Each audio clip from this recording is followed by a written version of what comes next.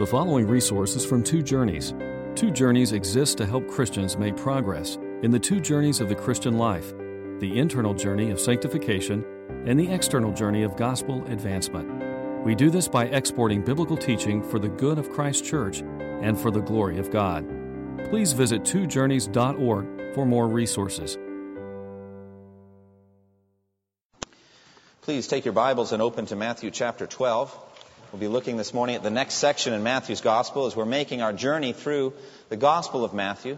We see unfolding the kingdom of heaven. We see unfolding before us the authority of Jesus Christ as the King of the kingdom of heaven. And in this text, we're going to see another aspect of that authority. We're going to see the fact that Jesus claims authority over the Sabbath. He claims the right to make rules and regulations that we should abide by, and to dispense with man-made rules and regulations which he did not make. He is Lord of the Sabbath. But we're also going to see in this text one of the most distressing things from the history of the world.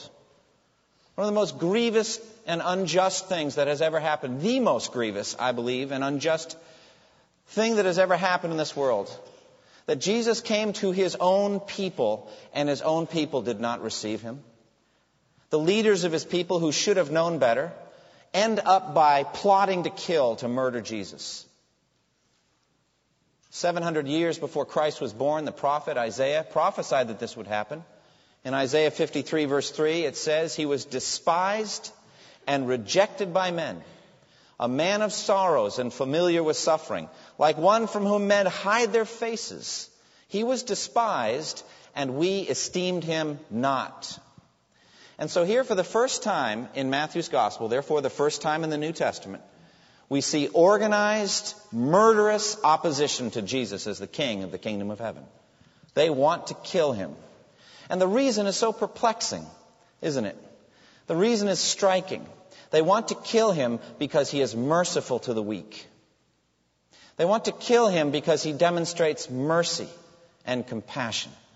And he does not follow their rules. And for this reason, they want to murder him. What we're dealing with in this text is the issue of Sabbath laws and regulations. The commandment did come from God. It was established right at the beginning of creation. It says very plainly there that in 6 days, God made the heavens and the earth, the sea and everything in them. All things that were created, all the physical universe was made in 6 days by the power of God, by his word, by his outstretched hand and his mighty arm. He created all things in 6 days. The Bible says then very plainly in Genesis 2 that by the seventh day God had finished the work he had been doing, and so on the seventh day he rested from all his work. And God blessed the seventh day and made it holy, because on it he rested from the work of creating that he had done. Now, we don't imagine in a human way that God was fatigued or worn out from his creating work. Not at all. That's a human phenomenon. But we have learned later from Christ that man was not made for the Sabbath, but the Sabbath was made for man. And so right from the beginning, God established this, that we might be blessed, that we might be strengthened. The Sabbath was established, therefore, I think for two great reasons. Number one, that we might acknowledge God's kingship over the entire universe. I look on his rest in Genesis 2 as the rest of a king sitting down on his throne to rule over his empire. Not resting out of fatigue, but resting on his throne to be a king, to rule. And so the Sabbath day was set apart that we human beings would acknowledge his sovereignty, that we would acknowledge his kingship, that we would yield to his commands. But the Sabbath day was also set up for us because we are weak and frail and limited human beings. We do get tired. We do get worn out. And so God set apart this day, one day in 7, and made it sacred and holy that we might rest from our labor, that we might be refreshed and encouraged and renewed, recreated in some sense, that we might continue our labors. So for those two great reasons, God from the very beginning of creation set up the Sabbath day and blessed it and made it holy. And from the beginning of Israel's history as a nation, he established the same principle. Even before the 10 Commandments were given, you remember the story of the manna. And God provided manna, bread from heaven that came down on the ground, and people went around to collect it. And he said, pick it up. In 6 days, you'll pick it up and eat it. Don't take more than you need for one day. There'll be enough tomorrow. So just take enough for today. And so they went out, but some disobedient Israelites collected too much.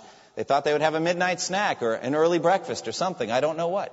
But they accumulated some extra. And you remember the next morning it was filled with maggots. It was defiled because they had broken the commandment of God. God very clearly establishing each day enough bread for the day. But there was one day in which that was changed, and that was the day of the Sabbath.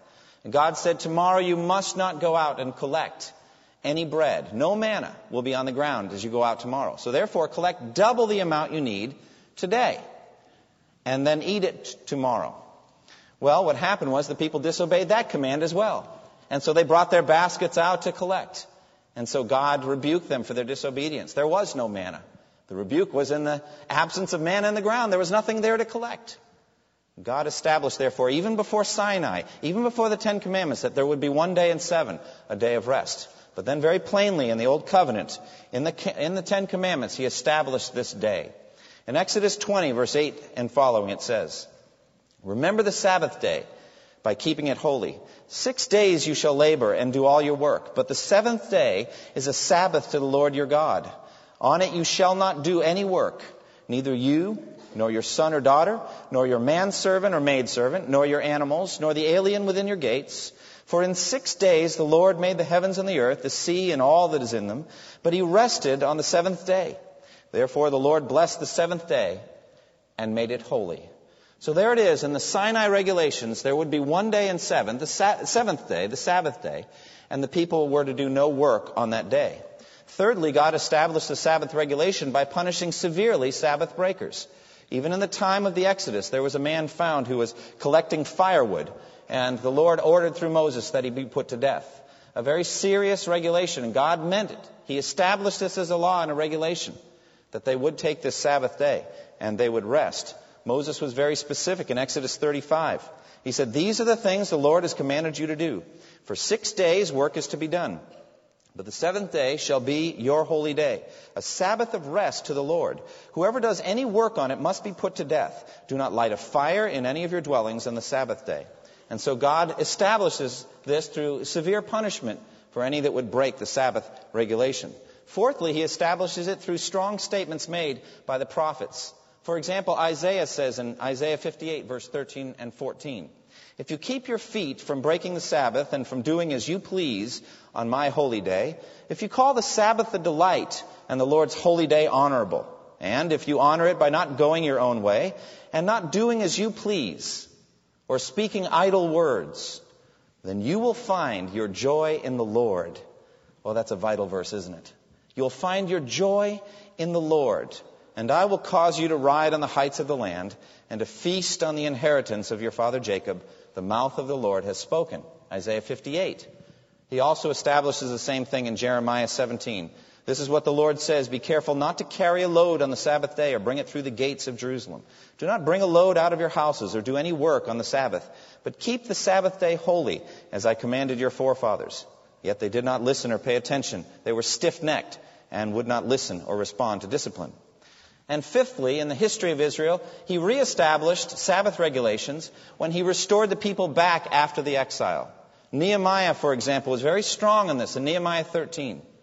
This is what it says. In those days, this is Nehemiah speaking. Imagine him as your governor. Listen to this. In those days I saw men in Judah treading wine presses on the Sabbath and bringing in grain and loading it on donkeys, together with wine, grapes, figs, and all other kinds of loads. And they were bringing all this into Jerusalem on the Sabbath.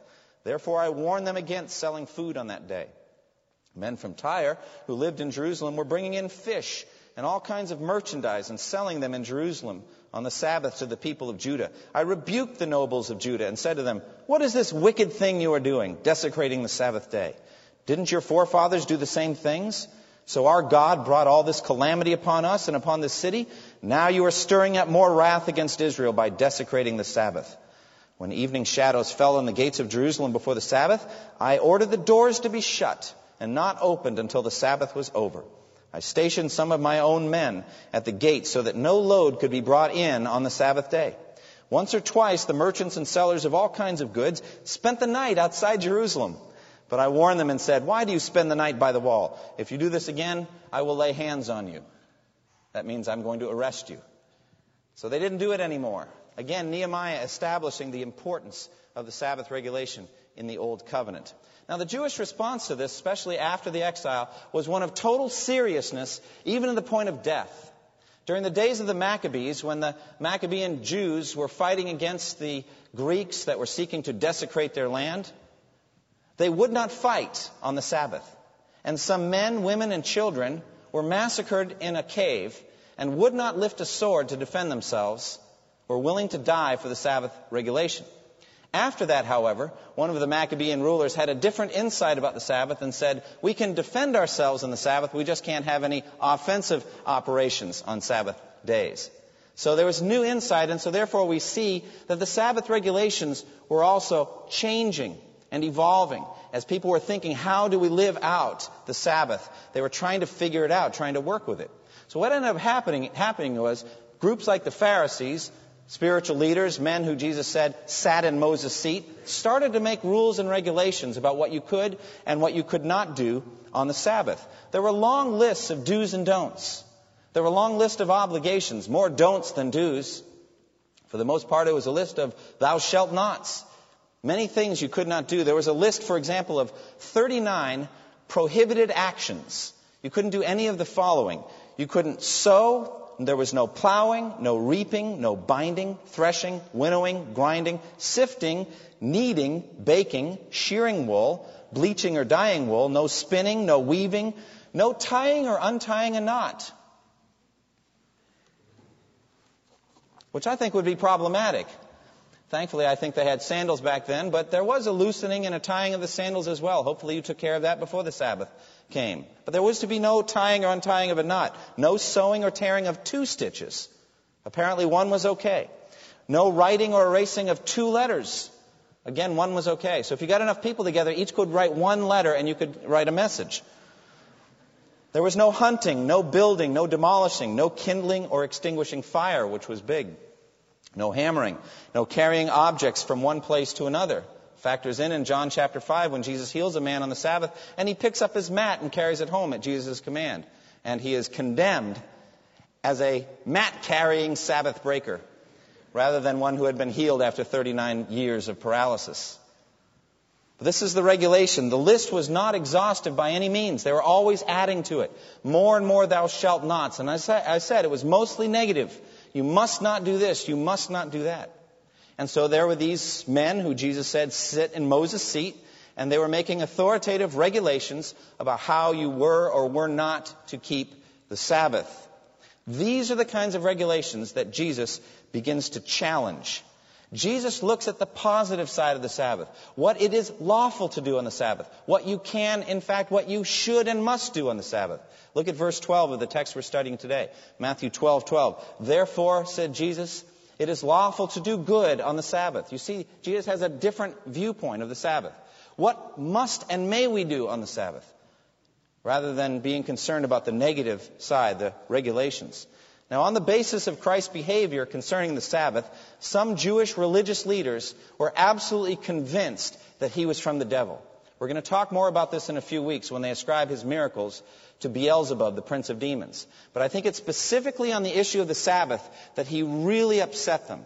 He really angered them. Some of the Pharisees said in John 9:16, this man is not from God, for he does not keep the Sabbath. But others asked, how can a sinner do such miraculous signs? And so they were divided. You see, the Sabbath and Jesus' miracles just contradicted each other in their way of thinking. They didn't have any way to reconcile them. They never considered that their own regulations were outside the will of God. They were human regulations that he had never established. For Jesus came to uphold every jot and tittle of the law. Absolutely. But he did not come to uphold the holocaust, the listing of regulations that human beings had made. Actually, he came to challenge them. He really did. I think he went out and provoked them on purpose. 9 different times in the Gospels, there's a healing account on the Sabbath. That's pretty significant, isn't it? When you stop and think of the number of healings and the accounts that we have, 9 different times it occurs on the Sabbath. 7 different times in the Sabbath, we have an articulated defense. We have a discussed defense of why he's healing on the Sabbath. We have a discussion, a back and forth, this text being one of them, where Jesus gives a defense for his actions on the Sabbath. This was, therefore, not at all a minor issue. This was actually a major point of conflict between Jesus and the Pharisees and the Sadducees. In these examples now, Christ in no way minimizes the importance of the Sabbath. Not at all. Actually, quite the opposite. He's trying to save the Sabbath from human traditions and from human regulations. The greatest change of all that Jesus instituted in the Sabbath is that he fulfilled it through his death on the cross and through his resurrection, and opening heaven for any who would come to faith in Christ, as we shall talk more about in a moment. This is the very point made in Hebrews chapter 4, in which we can enter into God's Sabbath rest eternally through faith in Christ. Now let's look at verses 1 through 8, in which Christ says very plainly, the Lord of the Sabbath claims his authority. The context here in verses 1 and 2 is a hungry stroll by his disciples through a field. Look at it. It says, at that time, Jesus went through the grain fields on the Sabbath. His disciples were hungry, and they began to pick some heads of grain and eat them. When the Pharisees saw this, they said to him, look, your disciples are doing what is unlawful on the Sabbath. Now what's going on is they're walking through a grain field that does not belong to them, and they're picking heads of grain and rubbing them in their hands, and then blowing on them to get the husks away, and then eating them. The problem was not one of theft, that they were eating grain that didn't belong to them. Not at all. Actually, the book of Deuteronomy, provides for poor people in Israel, in Deuteronomy 23, verse 25, to go through anybody's grain field and pick with their hands what they need to eat, so that they would have enough to eat. On the basis of this, Ruth, for example, went through and gleaned and picked up enough food for she and Naomi to eat. So this was a form of welfare, a way that God provided for the poor. Stop just a minute. What does that tell you about being a disciple of Jesus at that time? It was not very lucrative to follow Jesus. They were picking the grain on the Sabbath and eating it because they were hungry, because they didn't really have a lot of money. It didn't pay well to follow Jesus at that point. And so Jesus said, foxes have holes and birds of the air have nests, but the Son of Man has no place to lay his head. And you may end up picking heads of grain and eating them just to have enough to eat. And so they were. Notice also that Jesus doesn't seem to be picking the grain and eating, but rather just the disciples. But the Pharisees come after him, don't they? He's the one that they want to attack. And why? Because the disciples are seen to be under the authority of the Master. And so he's got to give an account for their behavior. He's got to give an account for what they're doing. At issue was a strict Pharisaic interpretation of what they were doing. This is how it works. Plucking grain with the hand is interpreted as reaping.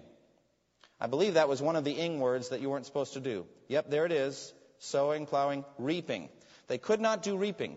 They could not rub the grain with their hands because this was interpreted as threshing.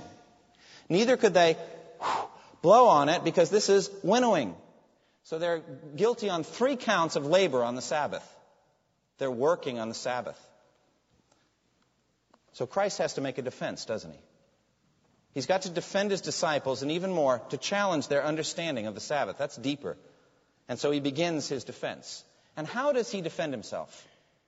Just overall, what does he do to defend himself? To what does he appeal? Well, as always, he appeals to Scripture. Have you not read, he said. This is so significant. He does it twice in this text, doesn't he? Have you not read what David did? Or have you not read concerning the priests, that they desecrate the day through their labor? He's ascribing his defense to the Scriptures. He's turning to the Scriptures, and we would do well to imitate him. It's interesting about the Pharisees. They spent their whole lives doing nothing but study the Scripture. They studied it so meticulously that they actually knew what the middle Hebrew letter was of every book of the Old Testament and of the entire Old Testament. They knew the middle Hebrew letter of the book of Isaiah. Do you know how you would do that? Well, you count them. You count forward and you count backward. They knew how many times the aleph or the beit was used in each book. So they had all kinds of arcane information. But they did not understand what they were reading. And so Jesus somewhat rebukes them by saying, have you not read in the Scripture, ... He brings them back to the Scripture. This shows me something, doesn't it, about Christ's view of the sufficiency of Scripture.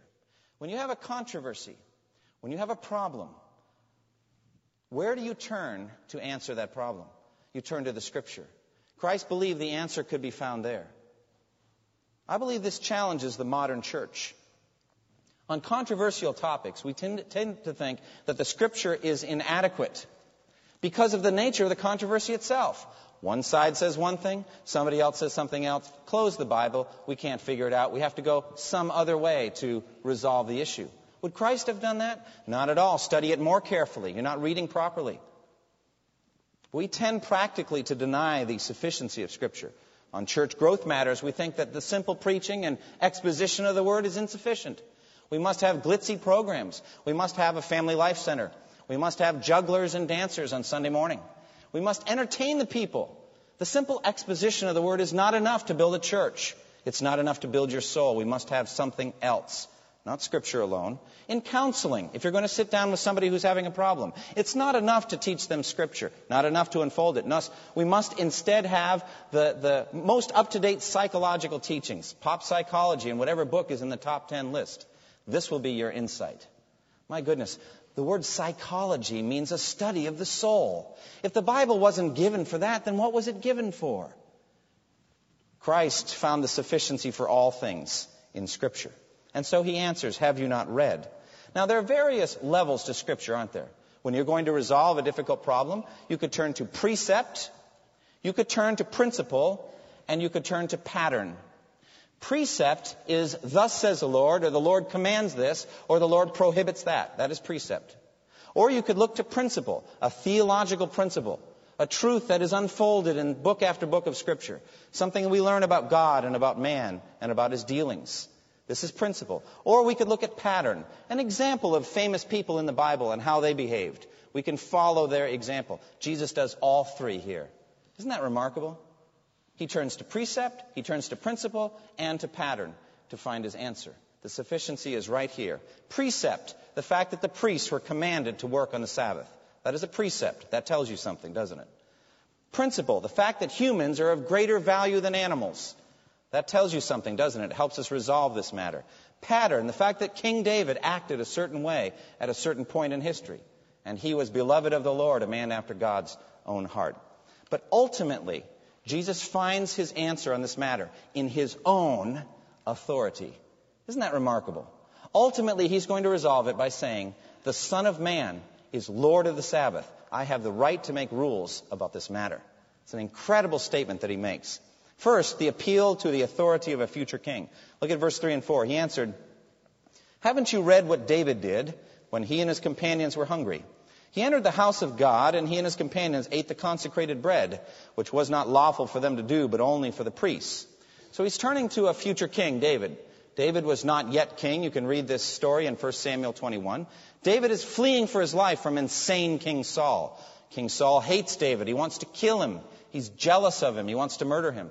David is running for his life with some handful of men. He comes to the tabernacle, and I believe it was on a Sabbath that it occurred, because on that day, the old bread from last week, the bread of the presence, was set aside and new bread was put in its place. Well, what's going to happen to the old bread? Well, the priests could eat it or do whatever they chose with it. It was old, but the priests were to eat it. Jesus himself said it was not lawful for David to eat it, and yet he asked for it and it's given to him. Here, Jesus is establishing a very important point. David's role as the future king of Israel and the mission he was on, fleeing for his life, made his eating of unlawful bread acceptable. He's clearly quoting David's action positively. And so the fact of who he was and what his mission was took priority over throwing out the bread of the presence. It took priority over this. And so the law says nothing about picking heads of grain and eating them for hunger's sake. How much more then are my disciples allowed to do this? That's the way his argument works. Now, it works especially because of who David was. It's the authority of David that's in mind here. If he were Joe the plumber or Fred the carpenter, it wouldn't be the same. But it's David, and he's on a mission. He's going to be king over Israel. He's a man after God's own heart. And so he appeals to the authority of a future king. Secondly, he appeals to the authority of a priest. Look at verse 5. Or haven't you read in the law that on the Sabbath the priests in the temple desecrate the day and yet are innocent? This is a direct appeal to the law to limit Sabbath regulations. What law? Well, the law says very plainly in Numbers 28 that every Sabbath the priest was to offer sacrifice. You might not think that's a lot of work, but it really was. You have to realize that Israel was a huge nation. This was probably the priest's busiest day of the week. And Jesus says very plainly, the priests desecrate the day. A very strong Hebrew word. They defile it. They pollute it. They desecrate the day. And then he gives a very strong word to counterbalance it. And yet are what? They are innocent. It's the same word he ascribes to his own disciples when he says, how could you condemn the innocent? So the priests are innocent and my disciples are innocent. So he appeals to the authority of the priest. Again, we're not talking about Joe the plumber or Fred the carpenter. We're talking about specific roles in Israel, and they were allowed, even commanded, to desecrate the Sabbath.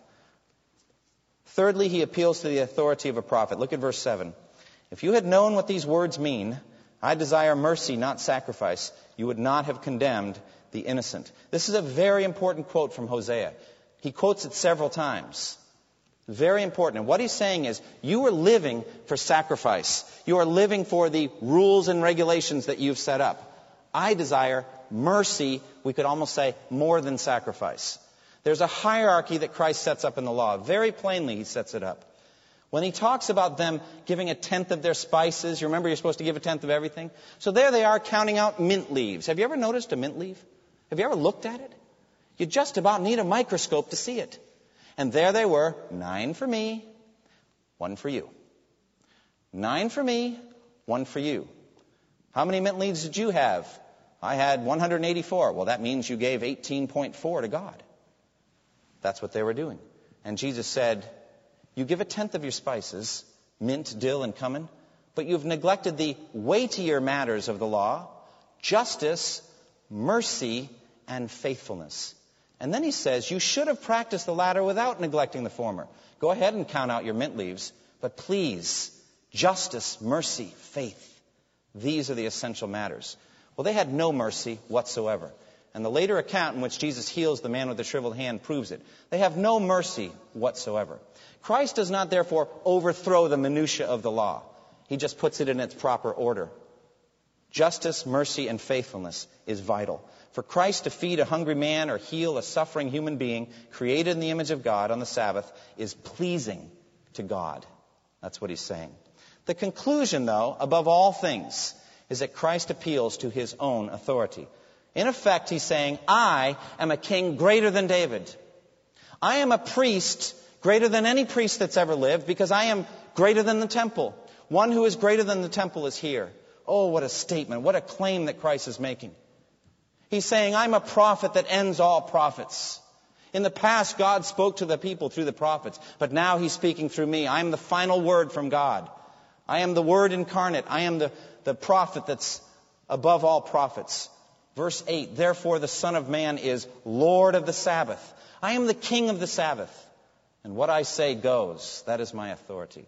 So he appeals to the authority of a king, of a priest, and a prophet, but finally to his own highest authority.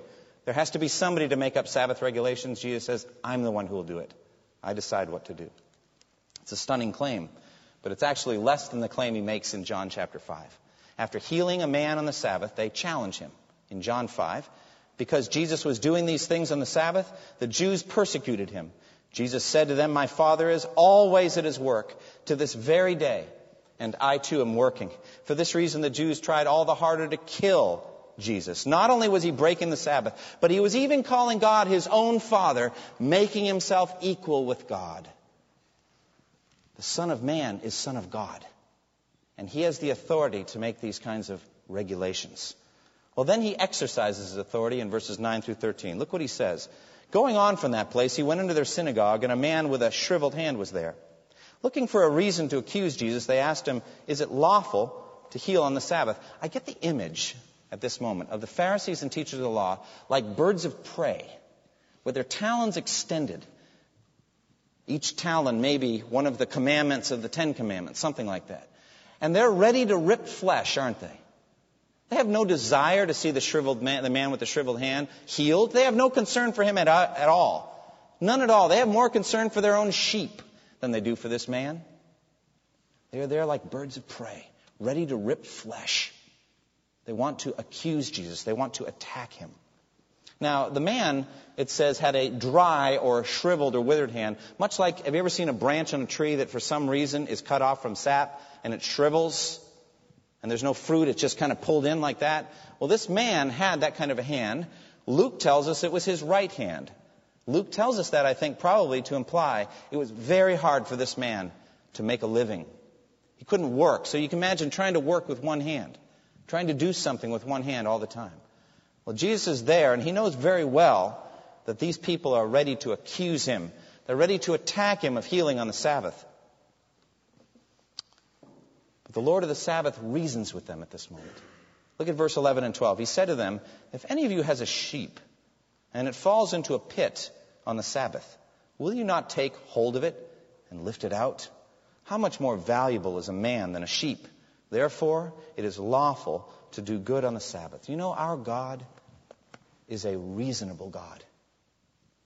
He reasons with us, doesn't he? Come now, let us reason together. Isaiah chapter 1. And so he's thinking through, and he says, think about yourself. If you noticed one of your sheep and it fell into a pit, are you telling me you would debate theologically about whether you'd lift it up out of the pit? Oh, don't bother, because I've seen you do it.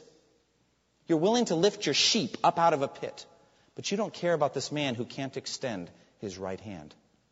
You have no concern for him. I desire mercy, not your sacrificial system. Where is your mercy for this man created in the image of God? Where is your compassion?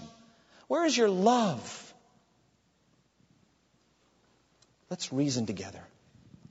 By the way, there are people in our culture today that say that human beings are just animals. We're just the same as other animals. It's evolutionary thinking or Eastern mysticism of some sort.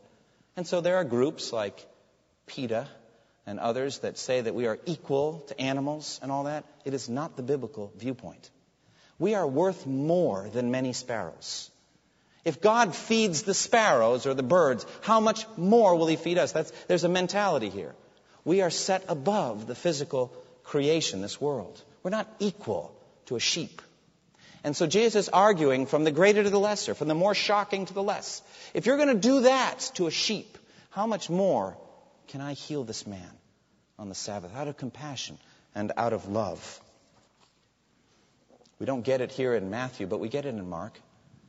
At the moment that Jesus asked this question, he asked them a question. Which is lawful, to help the sheep or to help the man? They didn't want to answer. You know why? Because the answer was not advantageous to them. They were stuck. They could see Jesus' point, but they didn't want to concede anything. Why? Because of their hard hearts, because of their hatred. And in Mark 3, 4, and 5, Jesus asked them, which is lawful on the Sabbath, to do good or to do evil, to save life or to kill? But they remained silent. Mark 3:5, he looked around at them in anger and deeply distressed at their stubborn hearts. It's one of the insights we have into Jesus' emotional life. He has passion, and here it's anger. He's angry that they will not even venture an answer so that they don't want to lose the debate. There's a man with a withered hand, and you won't even answer me. So then he brushes them aside. He's not dealing with them anymore. They will not answer him. They will not be moved by his reasoning. They will not change. It's time for a show of power. The Son of Man is Lord of the Sabbath. The Son of Man is also Lord of everything. He's Lord of all. He can do anything. And so he says to the man with the shriveled hand, stretch out your hand. By the way, is that a command or an invitation? I'm coming to believe that all of Christ's commands are invitations and all of his invitations are commands. It's one and the same. Go ahead, stretch it out. And so he did. And it was completely restored, just like the other. Oh, isn't that incredible? Maybe the man had been a flute player and could go home and play the flute again. Maybe he was a carpenter and could go home and work with his tools again. He freed him from a burden, just with a word. This is Jesus, the power of Christ. And it shows that he is, in fact, Lord of the Sabbath. He has power that no one else does. Oh, but what comes next is breaks your heart. Look at verse 14. But the Pharisees went out and plotted how they might kill Jesus. The Lord of the Sabbath despised and rejected. His enemies have been stripped naked at this point. They're evil. They're hate-filled. They look good on the outside. They're religious on the outside. But inside they're full of poisonous murder. And Jesus reveals it. They go home. And you know what's interesting? What they're willing to do on the Sabbath? I wonder if that's one of the things that was left out. You couldn't plow or tie or untie a knot, or you couldn't write a single letter or a double letter, or you couldn't do this. But you can meet together and plot to murder the Lord's Messiah. You can do that on the Sabbath.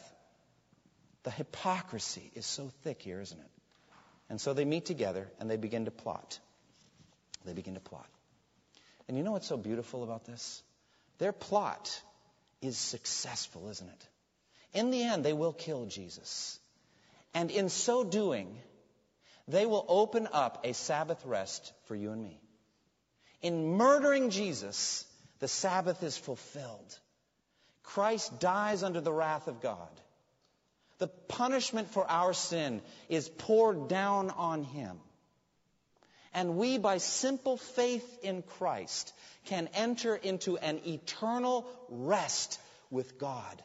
We can rest from our labor.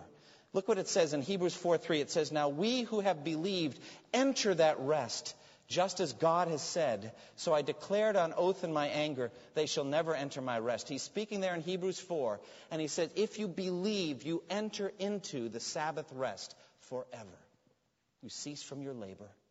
You stop working for your salvation. It's over now. Christ said it is finished when he died, and so are you also finished from your labors.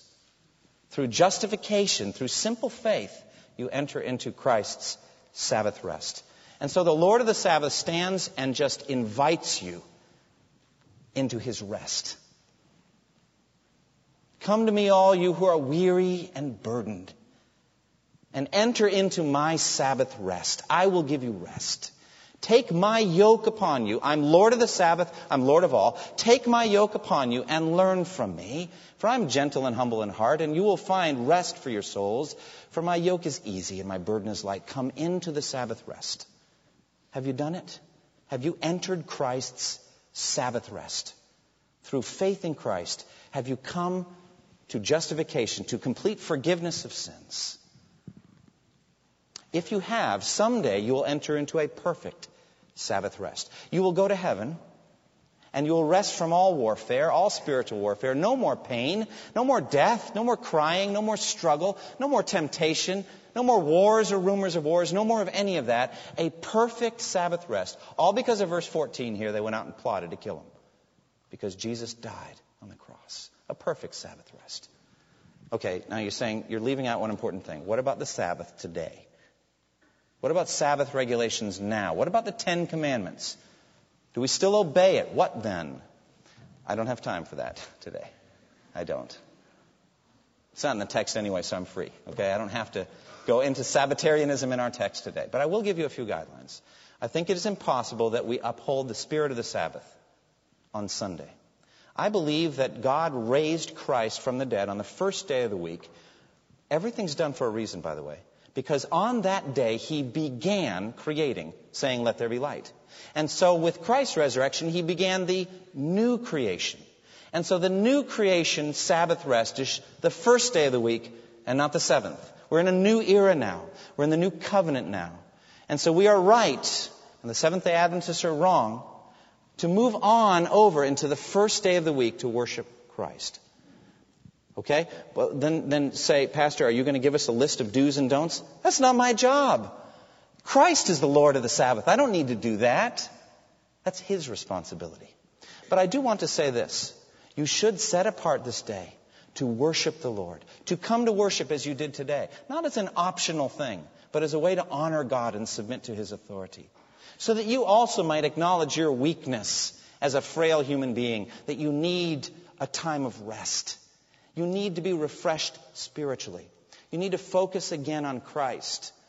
If you're in a family, you need to gather the family around the family altar, and you need to read Scripture and meditate and pray and sing together as a family. What do you mean, you need to? What if we don't? Oh, well, it doesn't work that way, brother and sister. It's like, what will happen if we don't? I'm not doing that. That's the Pharisee question. Jesus says, what will happen if we do? Let's gather together around the family altar. If you're not married, set apart some time to meditate. When I was a single man, after I'd graduated from college, I loved Sunday afternoons. After church, I would go and find a beautiful place, if the weather permitted, which today it doesn't. But at any rate, I would go outside and I would lay under a tree and I would get Scripture, a psalm, I would get something that Paul wrote, something I loved, and I would just chew on it. I would meditate on it. I'd think about it. I'd reflect on it. Psalm 16, in your presence the fullness of joy, with eternal pleasures forevermore at your right hand. I would just eat it like I was eating my favorite food. I would meditate on it. I would sing. I was alone. No one heard me. That was good. And so I could sing. And I was refreshed. And I was ready on Monday morning for work again, to be a witness for Christ, to serve Him, to move on. I would be in fellowship with other brothers and sisters in Christ. We'd eat meals together. We'd do things together. We're so chug-it in America all the time, churning it out. We don't need the Sabbath rest. We need it. We need it. So refresh yourself on the Lord's Day. Thank you for listening to this resource from twojourneys.org. Feel free to use and share this content to spread the knowledge of God and build His kingdom. Only we ask that you do so for non-commercial purposes and in accordance with the copyright policy found at twojourneys.org. Two Journeys exists to help Christians make progress in the two journeys of the Christian life, the internal journey of sanctification and the external journey of gospel advancement. We do this by exporting biblical teaching for the good of Christ's church and for the glory of God.